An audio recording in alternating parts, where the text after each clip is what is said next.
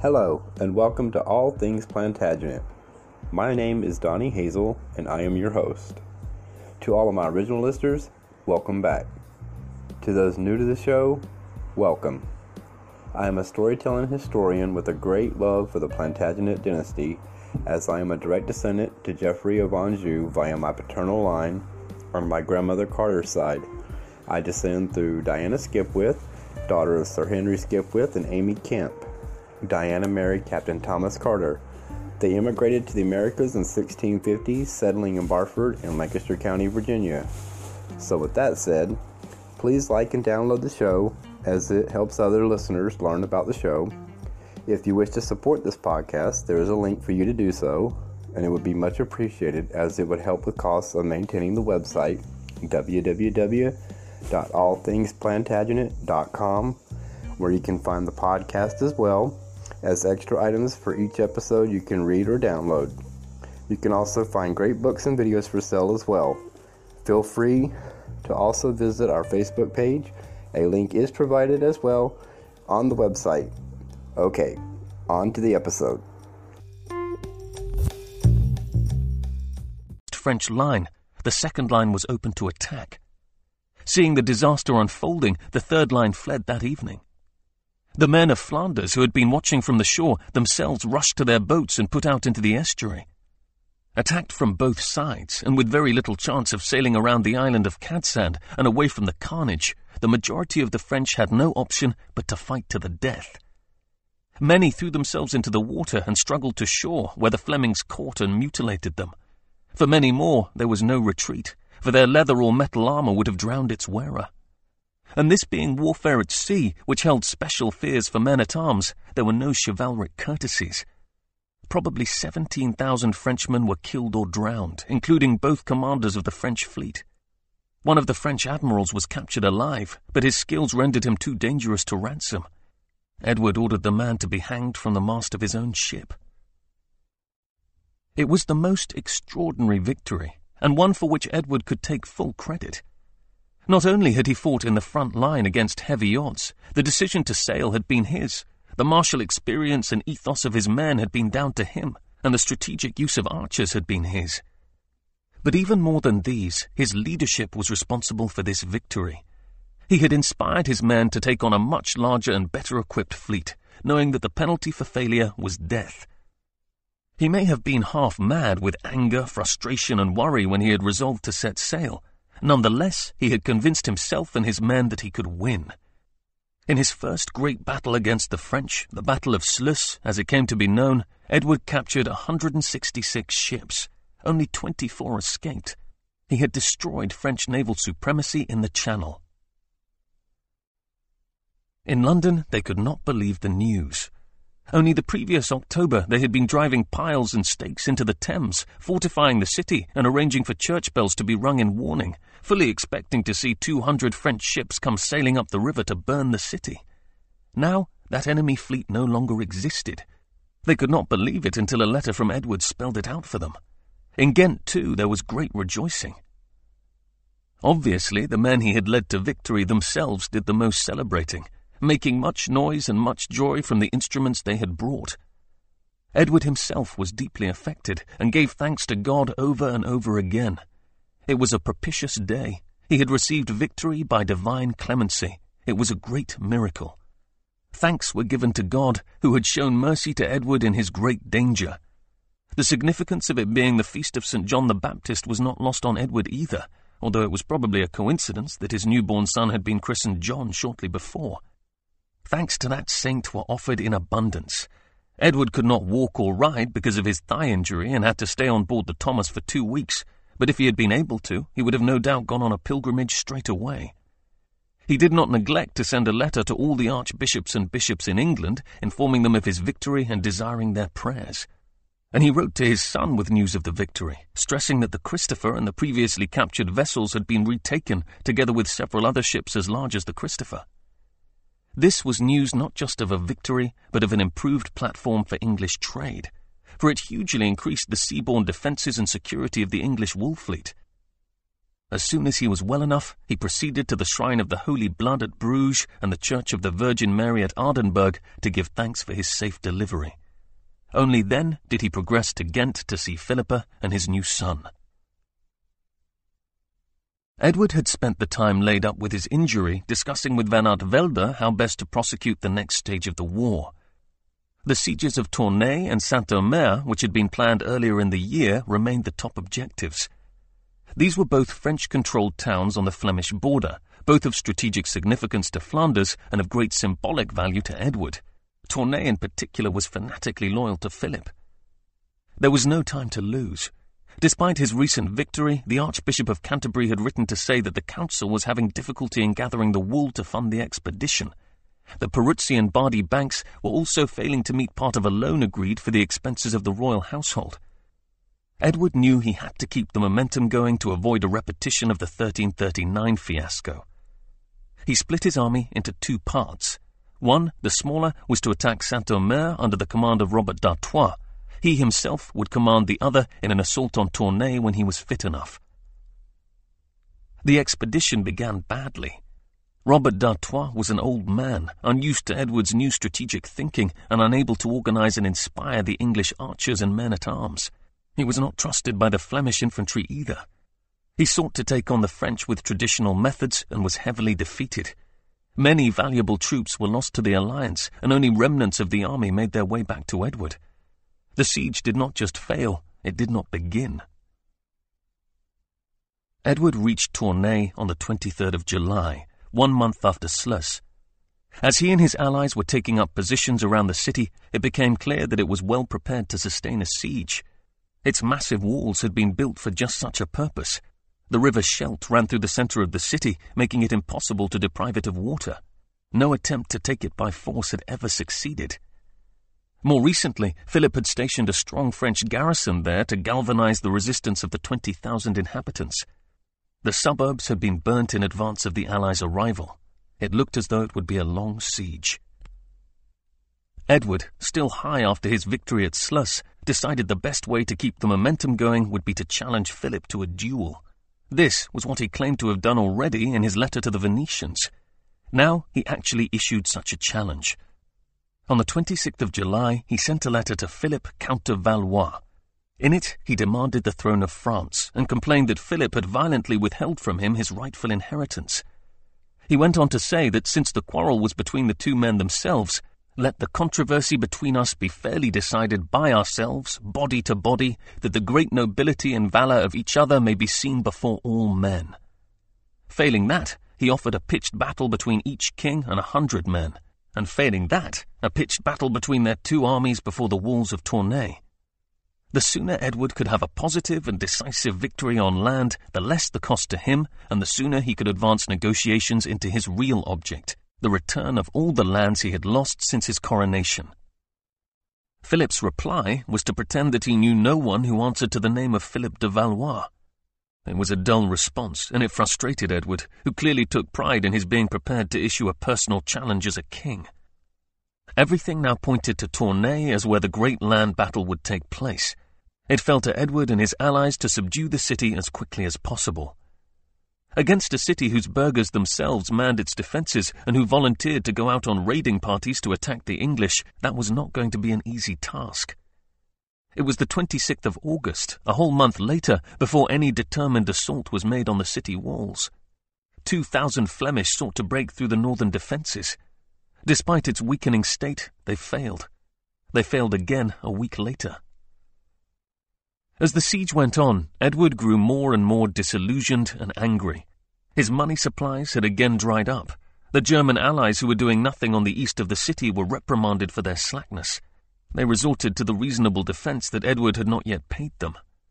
The Hainaulters on the southern fringe of the city were engaging often and having successes in ravaging the countryside, but they too were disillusioned by the inactivity of their allies. The Brabanters fell out with Van Artevelde, feeling that he was winning the favouritism of the English king. Matters worsened after a Brabant lord told Van Artevelde to go back to Ghent and brew beer, prompting Van Artevelde to draw his sword and kill him. And still, the defences of the city had not been breached. The French army under Philip, with the 16-year-old King David of Scotland in tow, was drawing close. Edward knew he would have the greatest difficulty resisting them, but there was no alternative.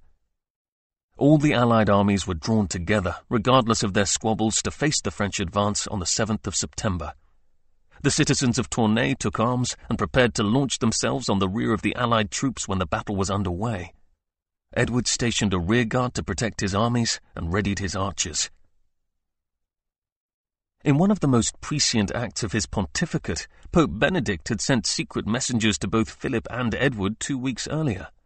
To Philip he had sent the low-ranking William Amici, Provost of Lavaur. For once, we have a secret messenger's instructions written down, for a copy was kept in Pope Benedict's own register. The reason for sending a low-status messenger was to be explained to Philip. It was so he might move more freely than the cardinals sent in the past.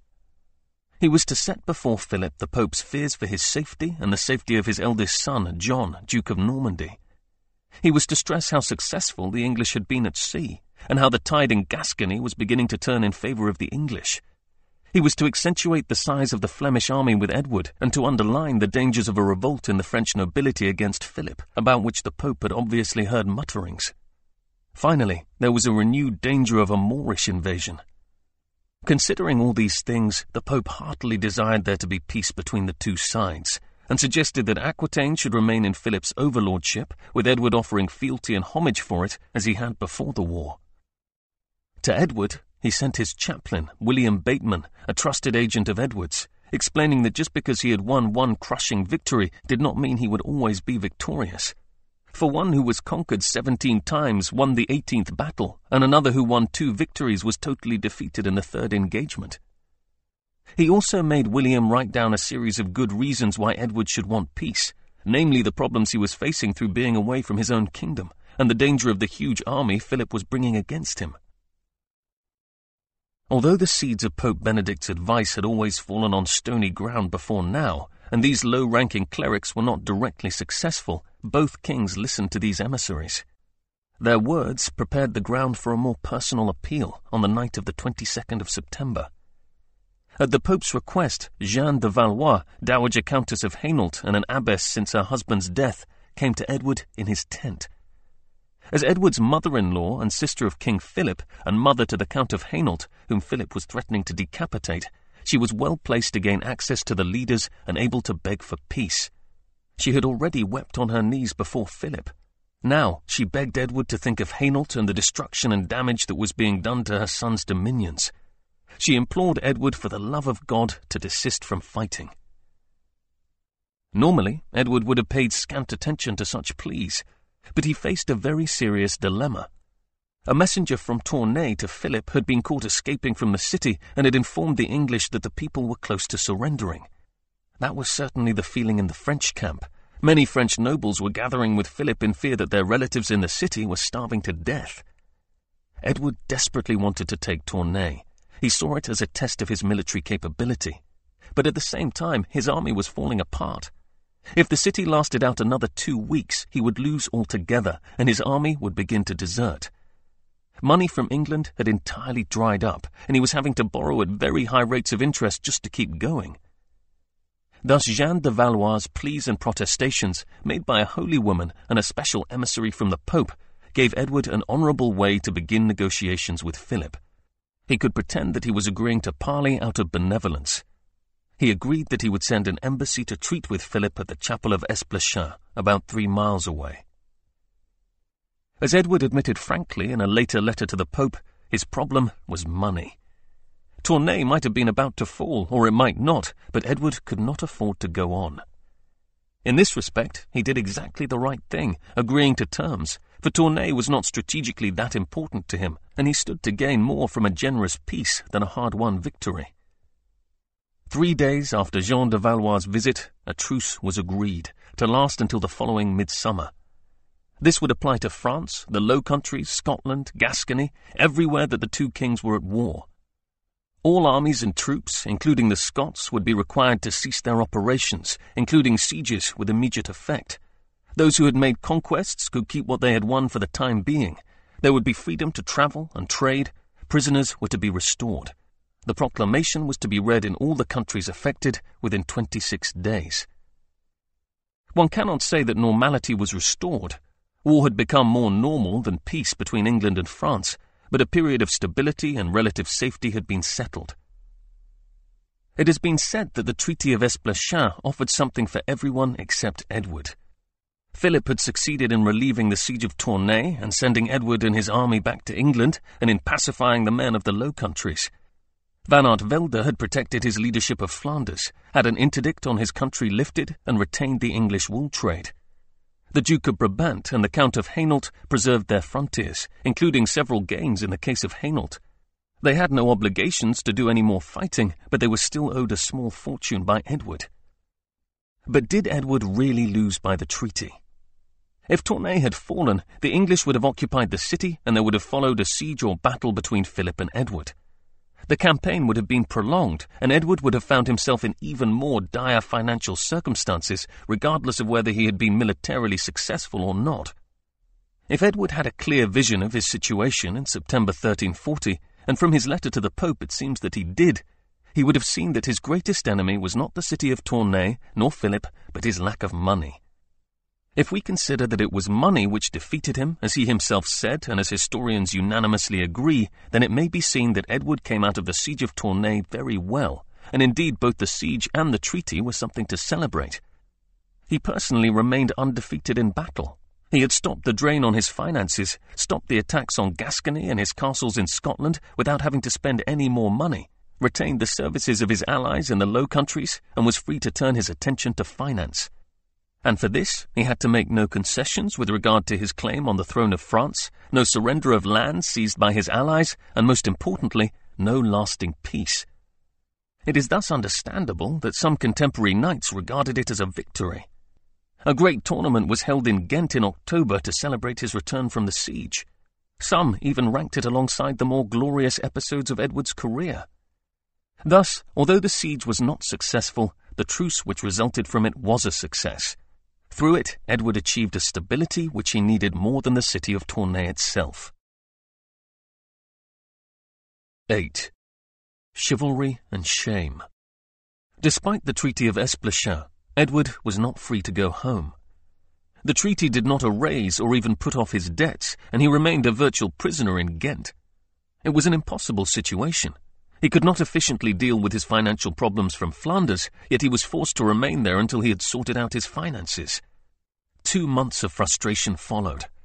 At the end of October, he confronted his creditors and offered 12,000 sacks of wool in lieu of his debts, an offer which was not accepted.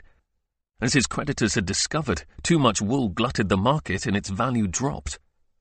His mood was thus very low when, on the 18th of November 1340, he wrote to the Pope. Edward's letter is fascinating. In it, he states that he had withdrawn from the siege at the Pope's request, even though he had every chance of success. This claim to the moral high ground was accompanied by a reiteration of his claim to the throne of France, now reinforced with a detailed legal opinion and a series of firm demands for permanent peace. The Pope dearly wanted to see peace before he died, but, as he said in his reply to Edward, nothing said or presented to him was inclined to make him confident of a permanent settlement. The letter was important for personal reasons too. Extraordinarily, Edward claimed that the reason why he had received no money at Tournai was that the Archbishop of Canterbury was hoping that he would be killed. It seems that the failure to supply Edward with money had amplified his argument with the Archbishop in his mind, so that Edward believed that Archbishop Stratford was trying to stop the war by stopping Edward personally. In his frustration, he had twisted this around to believe the Archbishop was trying to kill him. There was something else, even more extraordinary. The 3 envoys were instructed to tell the Pope that the Archbishop had, in Edward's words, spoken separately to me of my wife and to my wife of me, in order that, if he were listened to, he might provoke us to such anger as to divide us forever. Historians have not previously given this intriguing claim much attention. However, we have to wonder what the Archbishop might have said to Edward about his cherished wife, and to her about him, that it risked the end of their relationship. 2 possibilities are suggested by the evidence. There may, of course, be others. The first is that it was an accusation of conjugal infidelity. It is very unlikely to have been simply an accusation of adultery on the king's part, for medieval marriages required only the wife to remain faithful, not the husband. Certainly the archbishop may have had other ideas about the sexual mores of kings and told Philippa of something which Edward had done. But if the archbishop had said the same things about Philippa to Edward, accusing her of adultery, this would have been far more serious. It is almost unbelievable, given that Edward and Philippa had a famously strong marriage. However, it has not previously been noted that Edmund of Langley, their seventh child, might have been conceived while Edward was at Tournai and Philippa at Ghent.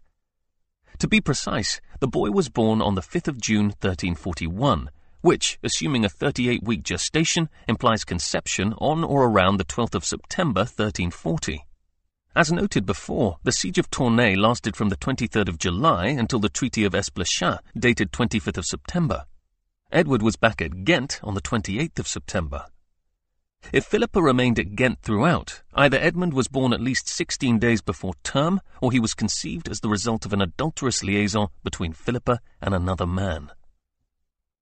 These circumstances are very similar to a recent discussion surrounding the conception of Edward IV, which provides a good framework for considering this matter in more depth.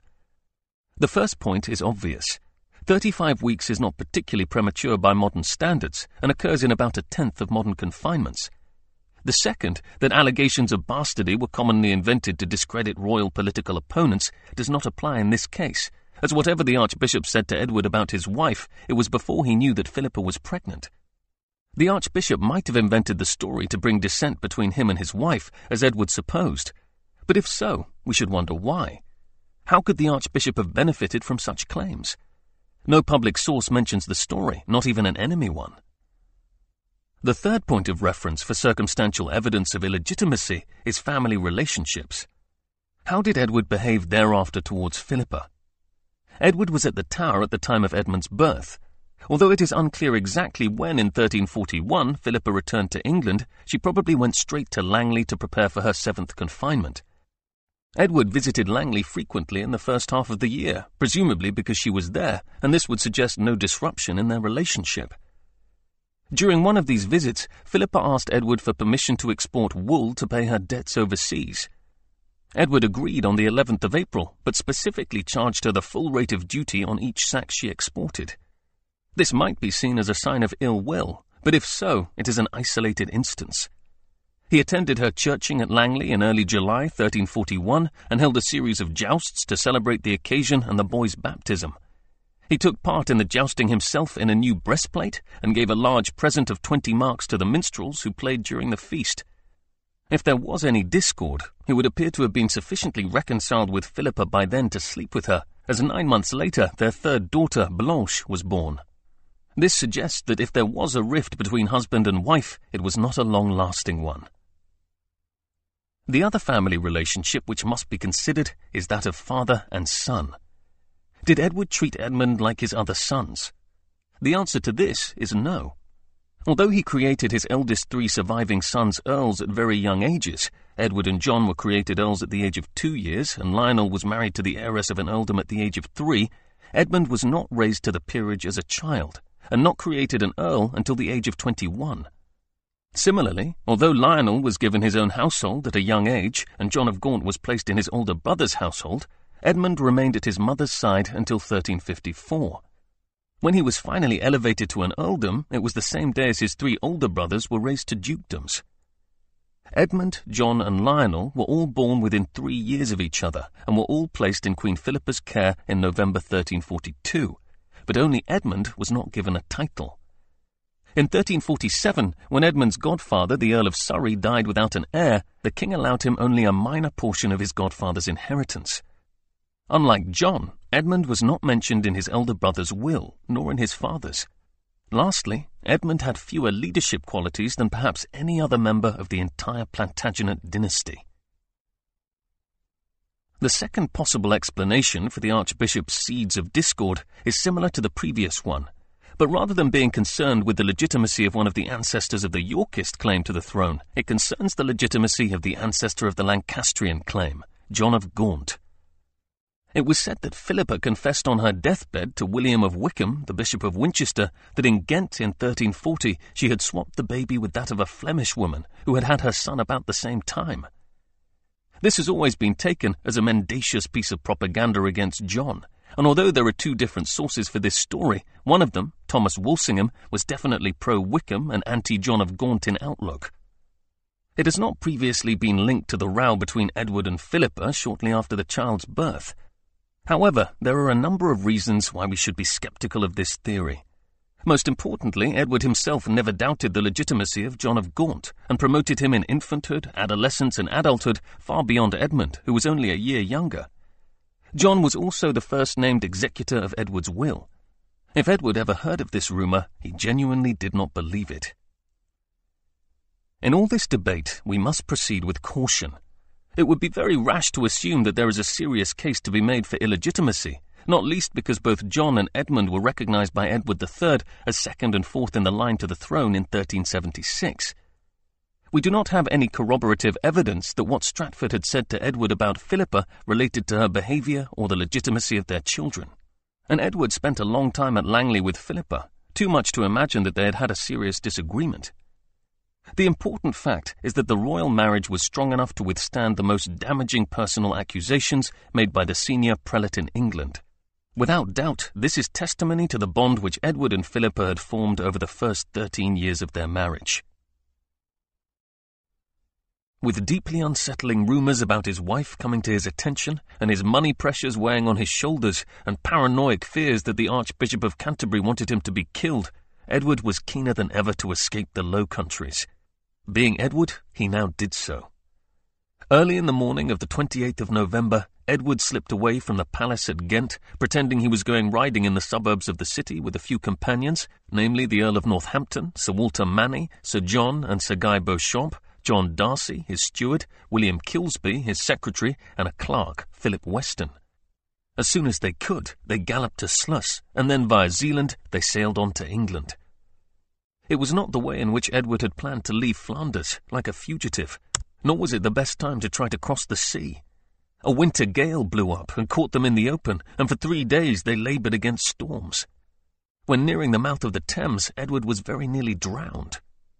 Thrashing around in the pitch dark, soaking on a heaving wooden vessel in danger of sinking, did nothing to allay his anger. Finally, the ship's navigator brought them into the safety of the river, and slowly in the darkness the ship sailed towards the port of London. It was nearly midnight, the 30th of November. The ship came to rest at the wharf adjacent to the Tower. Edward disembarked. Movements across the river at night were against the ordinances of the city, so the guards at the Tower should have been alarmed to see a boat approaching. But there was no reaction. Furious at this lack of defence, Edward demanded entry and stormed into the castle, demanding to know what was going on. Where was the lieutenant of the Tower, Nicholas de la Beche? Out of town, came the nervous reply. That was not what Edward wanted to hear. He could barely control his rage. It was immediate confirmation of everything that his control-fixated mind had come to fear. There and then he wanted to see his ministers, especially the Treasurer and the Chancellor. He wanted to see his justices. He wanted to see the London merchants who could have made loans for his campaigns. And above all else, he wanted to see the Archbishop of Canterbury. Much discussion has taken place about the events which followed, which is usually known as the Crisis of 1341. Most of the conclusions have been constitutional in nature, taking a broader look at the situation in which Edward found himself in December 1340, narrowly escaping death by drowning, fleeing on horseback with a handful of knights and 2 clerks from the demagogue of Flanders, his marriage in jeopardy, and above all else the frustration of being starved of money so that he had to give up the siege of Tournai almost at the point of victory. One can understand his actions much more easily. He could see for himself the powerlessness his father had experienced, and felt it might overwhelm him too. He was reminded of his own experiences as a youthful king under Mortimer's sway. However, in trying to counter this fear of powerlessness, he exerted power more forcefully, thus emulating his father's tyranny. Those he now accused, especially the Archbishop of Canterbury, were old enough and wise enough to remember how to deal with royal tyrants, especially when they were driven by hot-headed fury, as Edward was now. Robert Stratford, the Archbishop's brother, was the first to be accused. He was dismissed from his office as Chancellor and charged with failing to supply Edward with his money and given until the 6th of January to prepare his case. The Bishop of Lichfield was likewise dismissed as Treasurer. But Edward soon turned his attention to the Archbishop himself, whom he saw as his principal enemy in this matter. In February, he issued a document containing the charges he wanted to bring against the Archbishop. In it, he accused him of withholding money, encouraging opposition to the taxes granted by Parliament, impoverishing the Crown, and abusing his authority to his own advantage. No overt reference was made to Edward's secret fears that the Archbishop was trying to arrange for him to be killed. The Archbishop's response to the news of Edward's sudden arrival back in England had been to flee to Canterbury. But having heard the things said about him, he soon angrily counterattacked. In a particularly vicious letter of the 1st of January, the Archbishop suggested that the king was acting tyrannically. The Archbishop made the specific comparison between Edward's behaviour and that of his father, claiming he was seizing clerks, peers, and other people, and making unseemly process against the law of the land and against Magna Carta, which you are bound to keep and maintain by the oath made at your coronation. And since certain of those who are near to you do falsely charge us with treason and falsehood, therefore they are excommunicated. He completed his allusions to Edward's tyranny with the thinly veiled threat, "And what happened to your father, sire, you know well." 3 days later, he followed this up with another letter to the king in which he outlined his vision of the Constitution. He demanded that he stand trial not before the king, but before his peers. Edward's reaction to the implicit threat of excommunication was to summon the Archbishop immediately to his presence. The Archbishop refused. On the 28th of January, he wrote again to Edward, this time openly threatening him with excommunication. 2 days later, he forbade the payment of clerical taxation. Edward responded with a famous, or infamous, document known by the name which the Archbishop gave to it, Libellus Famosus, notorious libel. In this letter, Edward heaped scorn and invective upon his ecclesiastical enemy and accused the Archbishop of criminal negligence, of urging clerics not to pay taxes, of failing to support Edward financially as agreed, of impoverishing the crown, and of abusing his position to advance his own career and those of members of his family, implying his recently discredited brother, Bishop of Chichester, and his nephew Ralph, Bishop of London. At the end of this document, the Archbishop was charged with treason. Edward sent copies of the Libellus Famosus all around the country and had it read widely. He also sent a copy to the Pope, amplifying his earlier secret comments and claiming that, as the Archbishop was preaching sedition, it was dangerous to allow him to remain in the country. He was planning to exile the Archbishop. The two men were locked in an almighty tussle. Both were strong characters, influential and intelligent. Edward was the better propagandist, but the Archbishop had religion and intellectual discipline on his side. He also had one huge advantage. Edward's taxation had been so punitive, probably the heaviest there ever was in medieval Europe, that he was bound to attract a large degree of popular support, especially when Edward's agents had been trying to collect the taxation granted by Parliament twice over. Thus, at the end of March, when Edward finally caved in and summoned a Parliament, the Archbishop was in the ascendant. Edward, however, was still angry, and when Parliament assembled in the Painted Chamber at Westminster on St. George's Day 1341, the 23rd of April, the Archbishop was barred entry. Instead, he was directed to go to the Exchequer to answer 2 minor charges against him. The next day, he turned up at the Painted Chamber again and was directed again to face minor charges in the Exchequer. This time, he refused and forcefully took his place along with the other bishops. Edward, seeing there was a showdown developing in which the Archbishop was playing the role of Thomas Becket, refused even to enter the Painted Chamber, thereby disempowering the Parliament. On the 3rd day, there was no pretence. The Archbishop was told flatly by a sergeant-at-arms that he had orders to bar him entry. This time, he refused to leave until receiving the King's order to do so. John Darcy, his son John, and John Beauchamp proceeded to insult the Archbishop where he stood. All this, of course, merely played into the Archbishop's hands, especially when he raised his cross above them and cursed them both in the name of God. The Earl of Northampton attempted to intervene, but failed to reach an agreement with the Archbishop. It was down to an old hand, the aged Earl of Surrey, to open the way to a peaceful solution. Regarding Kilsby, the younger Darcy, and others of the king's friends, he pointed out that this could hardly be called a parliament when those with no right to be there were in attendance and those who should be leading proceedings were barred. These were brave words, and it soon became clear that they represented the thoughts of many less brave men there. Embarrassed, Kilsby and Darcy left. The Earl of Arundel, Surrey's nephew, then proposed that the Archbishop's case be heard. After several days of negotiations, an appeal on the Archbishop's behalf was presented to the king by a number of prelates and magnates, the Cinque Ports, the Mayor of London, and the Commons. Edward, having seen his accusations refuted and his personal invective fail to meet with popular support, was forced to receive the Archbishop back into his favour. The whole episode had been gravely embarrassing for Edward. Parliament had decided that he was in the wrong. But as with his previous clash with Parliament in 1340, in one respect he emerges with credit. He could admit that he was wrong, temporarily at least. What is more, he once more exercised that facility of forgiveness which he had used to his credit so often in the past, with regard to men like Kent's and Mortimer's adherents in 1330, and other prisoners like Crabbe who proved so valuable. The Archbishop was restored to favour and later served again as head of the Council of Regency and was even specifically called upon for his advice. De la Beche was appointed to the household of the heir, Prince Edward, and afterwards became Seneschal of Aquitaine. In being able to compromise and admit fault, Edward was immediately able to command loyalty and reassert his power as king. And when he had reasserted his power, he was able to apply it more freely. There is no better example of his doing this than with respect to the statute which the 1341 Parliament forced him to accept.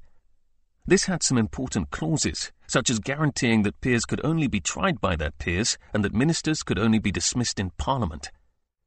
But on the 1st of October 1341, Edward simply issued letters stating that he had repealed it.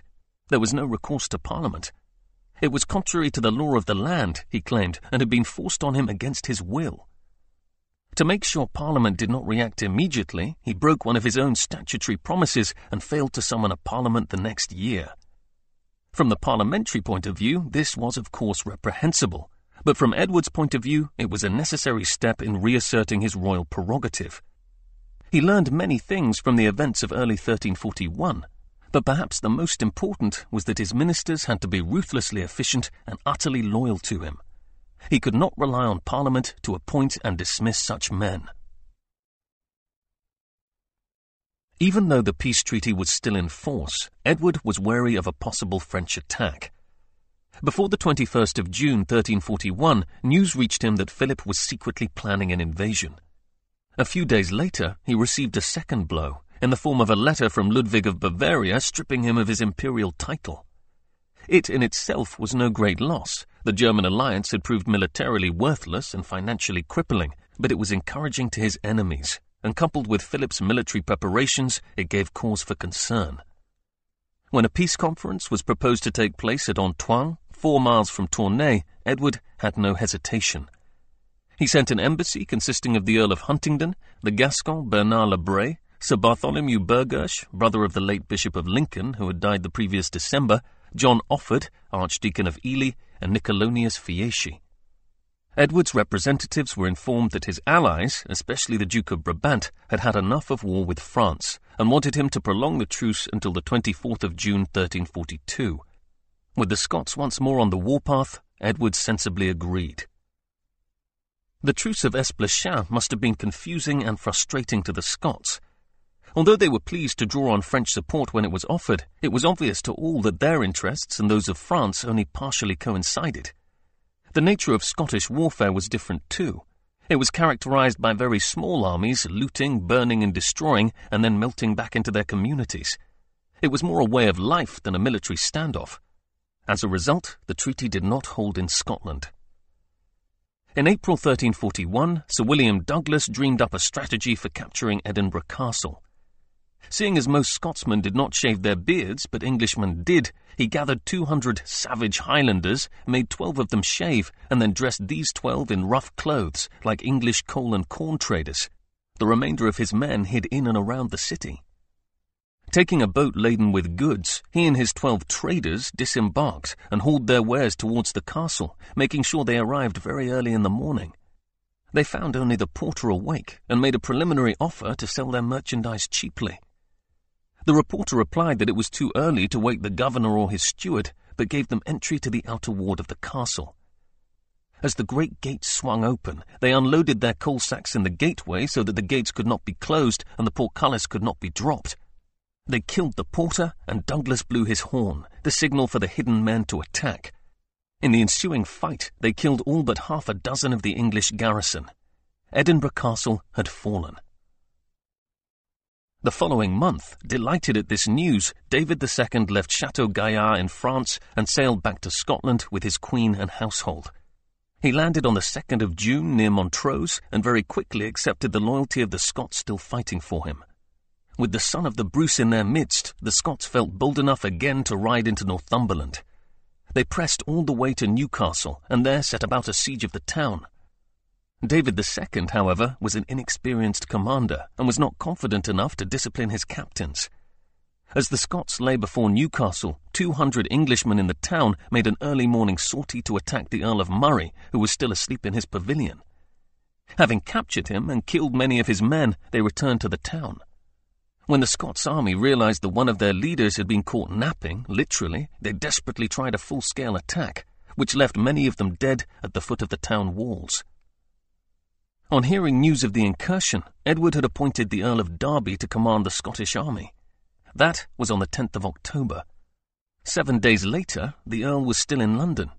In fact, the Earl probably did not take charge at all, for at the end of October Edward travelled so rapidly to Newcastle that Derby would have had difficulty keeping up.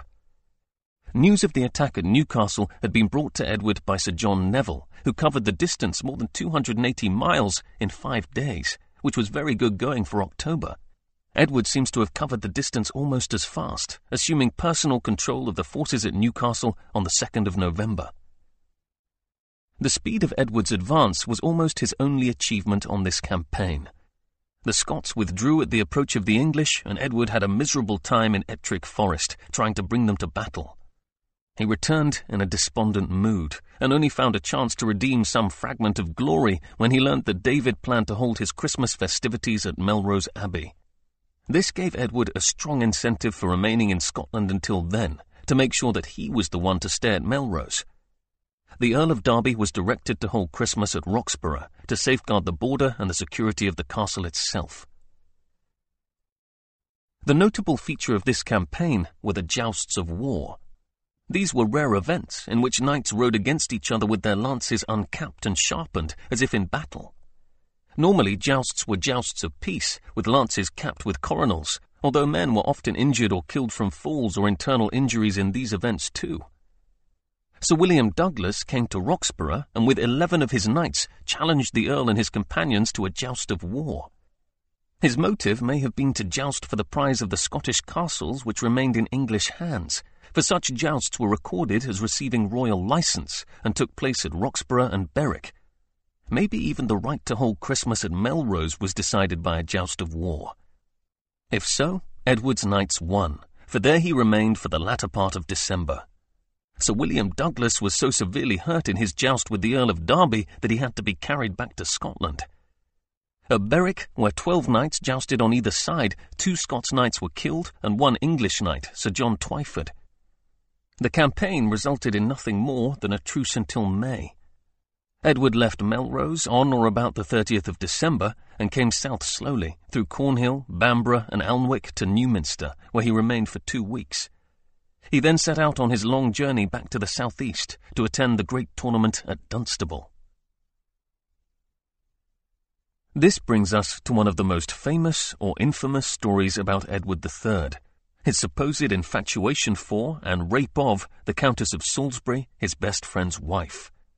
It appears in its fullest version in the chronicle of the Hainaulter Jean le Bel, who had come to England in 1327. In brief, the story goes as follows. On the Melrose campaign, while Edward was still at Newcastle, a castle belonging to the Earl of Salisbury was besieged by the Scots. In the castle was the Earl's wife. The governor of the castle was supposedly the Earl's nephew, the son of his sister, also called Sir William Montague, according to Le Bel.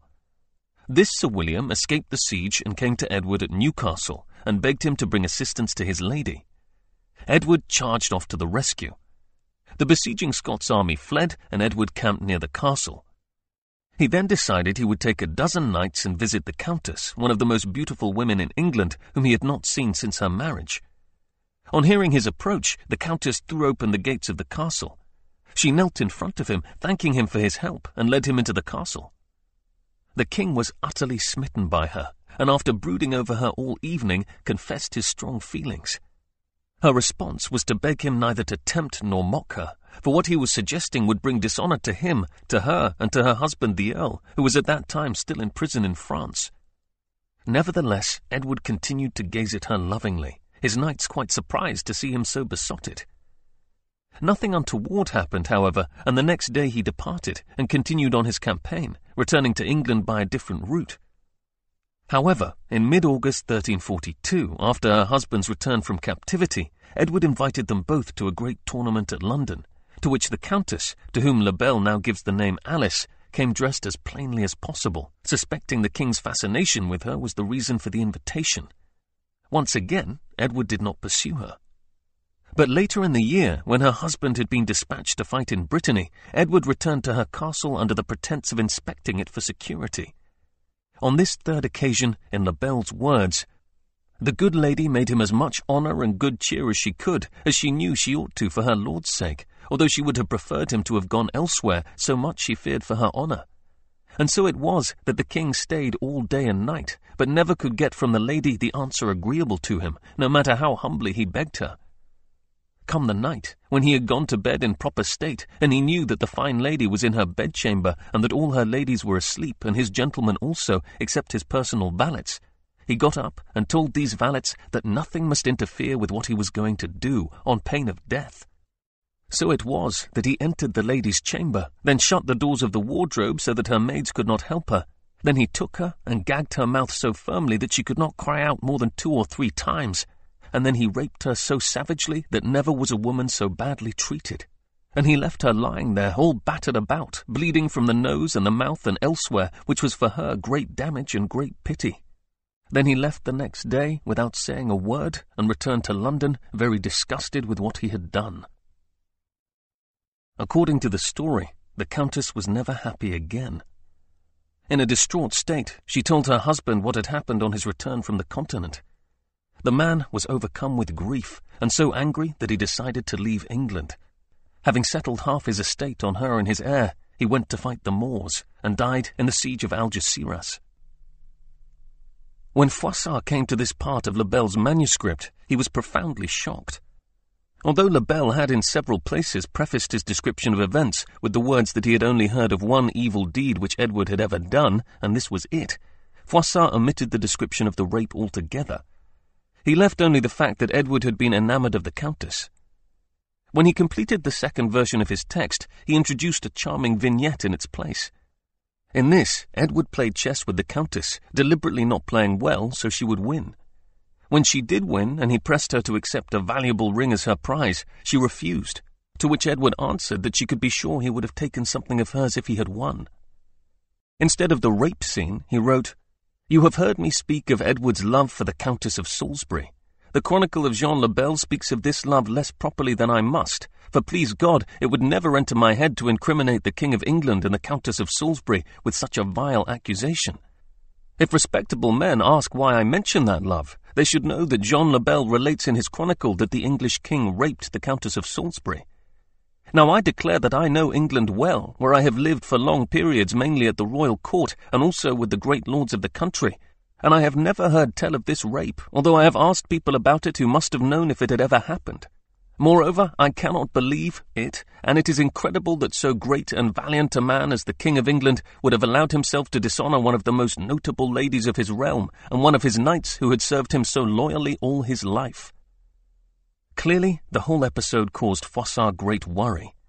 When he came to rewrite his chronicle a third and final time, he omitted this careful passage too, so there was no reference at all to the rape.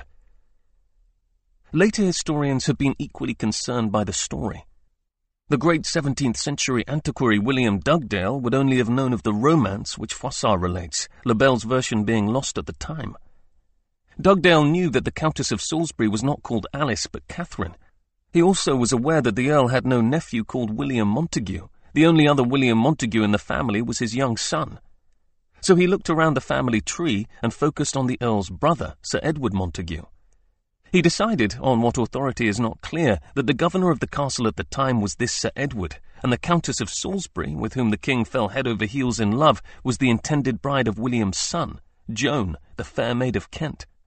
Since his source was the third version of Froissart's work, and that had dropped any reference to the rape, the story now became merely that Edward had been touched by the beauty of Joan, his cousin, who was actually about 13 at the time, and had been in a great study over his feelings for her, but next morning had left, as was decent, gone off to fight the Scots, and returned by a different route. Modern writers have been no less intrigued by this story. The discovery and publication of Lebel's original chronicle focused attention on the more sordid details, and the discovery of a similar account, including the details of the rape in a number of continental chronicles, further encouraged people to suspect that Edward really was a rapist. However, all the continental stories have a common historiographical root. In other words, they are not all original accounts, but copies of one archetypal story. So where did that come from, and does it have a basis in fact? The first thing to note is that whoever composed the story of the rape knew the movements of the king and Salisbury in 1342 correctly. The English chronicles don't mention many details about the Scottish incursion into Northumberland, but Lebel and Froissart give plenty. David II and his army would very probably have passed by a castle belonging to the Earl of Salisbury, Wark Castle, as there was a crossing over the River Tweed nearby. Edward's army also probably stayed near to Wark, for on his return from Melrose in 1341, his wardrobe spent the night of the 31st of December at the adjacent manor of Cornhill. There was a whole series of tournaments that year over which the king presided, Dunstable in February, Northampton in April, and Eltham in May. Although there is no overt record of a tournament at London in mid-August, there was a great feast, which very probably included jousting, at the Tower on the 15th of August when Prince Lionel was married. As already noted elsewhere, the Earl of Salisbury himself was indeed abroad in captivity at the time of the supposed infatuation, but had been released early in June 1342. Finally, it should be noted that the Earl did indeed fight the Moors in the Spanish peninsula and died not long before the siege of Algeciras, although in England, not Spain. In this respect, there is some accuracy in the story as related by Lebel. The problem is that although some of the details are verifiable, most are blatantly incorrect. As Dugdale noticed, the Countess was called Catherine, not Alice, and it is very unlikely that Edward had not seen her since her marriage, for she had been married to his best friend for at least 13 years. There was no nephew of the Earl called William Montague. There is no evidence of any settlement of the family estates in 1342-44. The version of the story underlying the Continental Chronicle states that the Earl had no heir, which is incorrect. It is very difficult to accept that the Countess was at a border fortress during a period of hostility while her husband was overseas. It is even harder to accept that she habitually stayed there. There is no support for the story at all in any English or Scottish chronicle. Caught between a string of significant errors and some correct facts, one 20th century biographer, Michael Pack, tried very hard to make the story fit. He decided that Dugdale was right that it was Edward Montague, who was the governor of Wark, who escaped to warn Edward that the castle was about to fall, and added that this was how William Montague was supposed to be the nephew of the Countess. Edward Montague's wife was indeed called Alice.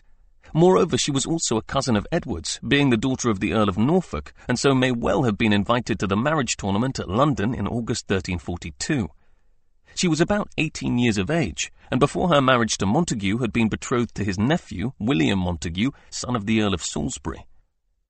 Pack did not attempt to tackle the question of why Edward Montague might have left his royal wife and 13-year-old nephew in a border fortress during a period of hostility. He considered two details conclusive.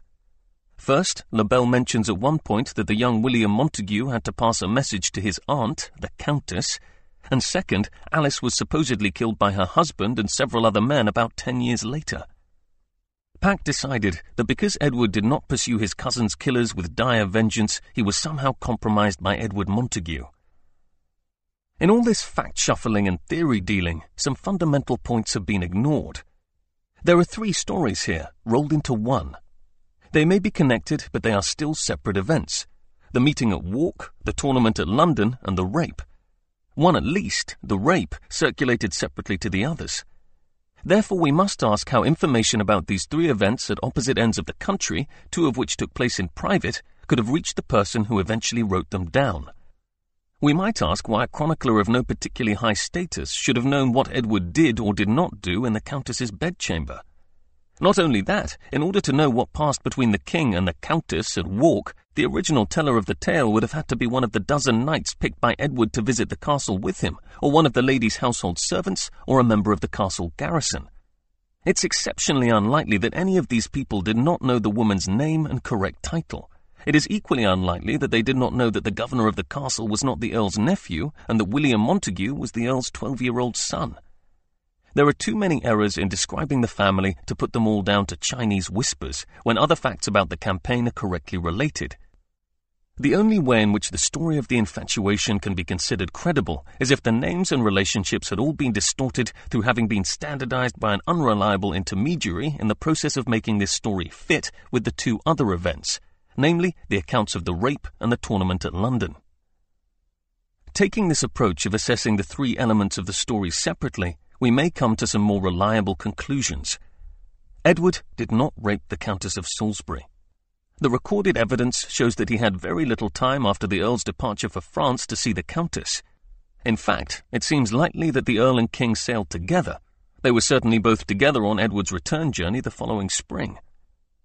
After they returned, the Earl's relationship with the King did not break down. Indeed, in August 1343, Salisbury went abroad on Edward's behalf as a royal plenipotentiary to see King Alfonso of Castile. It is difficult to believe he would have undertaken this if his feelings had been that of an injured husband, nor that Edward would have trusted him with the appointment in such circumstances. Finally, we may be confident that the story is false by closely examining the information underpinning it. The only possible witnesses who could have related the original rape story would have been Edward's valets, due to his instructions to them in his chamber before the rape, and they would have needed further information about the rape itself, presumably from the Countess's maidservants. The story could not have spread from the valets to become a common rumour without circulating in the royal household. So it is significant that in later years, Froissart, despite having far better access to the key members of the royal household than Lebel, was unable to find anyone who could corroborate the story. Hence we may be confident that the rape story was a piece of propaganda invented by one of Edward's enemies on the continent. But who was the Countess at Walk, if she was a real person, and who was Alice? Is there any truth in other parts of the story? As noted before, it is probable that Edward's army camped near Walk, and it is possible that this was due to a request to relieve the castle. It is also possible that Edward was briefly infatuated with a high-status lady staying at the castle, who may have been called Alice. He may or may not have invited her and her husband to the tournament at London in mid-August 1342. If so, it is highly unlikely that she was the wife of the Earl of Salisbury. Lebel wrote his chronicle in and after 1352. By this time, there was probably another love story about Edward III circulating, a tale about the foundation of the Order of the Garter, 1349. This did relate to a Countess of Salisbury, but she was Joan, the fair maid of Kent, the same girl whom Dugdale suggested, and she was only 13 in 1341.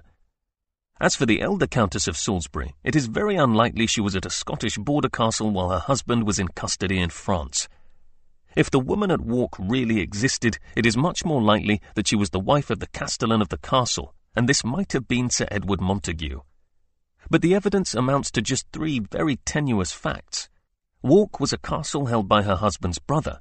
Edward had not seen her since her wedding, as Lebel claims, as she was married in 1338 and Edward had been abroad, and she did have a young nephew, William Montague, who is quite likely to have served in or visited his uncle's household. So how come a story about an infatuation, whether true or false, became mixed up with one about a rape and another about a tournament, and became twisted into a scandal involving the wife of Edward's best friend?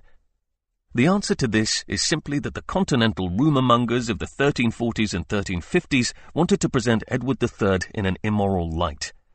The stories together formed a catalogue of Edward's sins: rape, disloyalty to his friend, adultery, which became widely circulated on the continent.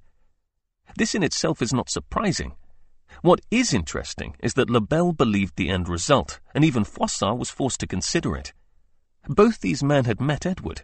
Le Bel had been a foot soldier in his army, and Froissart knew him personally. So it is particularly interesting that Le Bel believed this story and tried partly to excuse it on the grounds that it was motivated by love. This tallies with Froissart's view. He could not believe that Edward had raped the Countess, but he could believe that Edward was attracted to a noblewoman and even sufficiently overcome with lust that he attempted a seduction. Edward's liking for women is well attested. His sexual desire for his wife was evidently compulsive. Furthermore, if we examine the gifts that Edward gave out to members of Philippa's household, we may notice several women benefiting from his largesse. In 1335, he made a grant to Mabel Fitzwarren, and in 1337 he similarly made grants to Margaret Jorce and Eleanor Morley. All these women were damsels of Queen Philippa. Such grants are not suspicious in themselves, but they alert us to the fact that Edward was aware of his wife's female companions, and since none of the grants were ostensibly at Philippa's request, we might suspect that Edward himself initiated them. Entertaining ladies, to use Sir Thomas Gray's phrase, in both its sinful and innocent forms, might well have given rise to a single public reputation.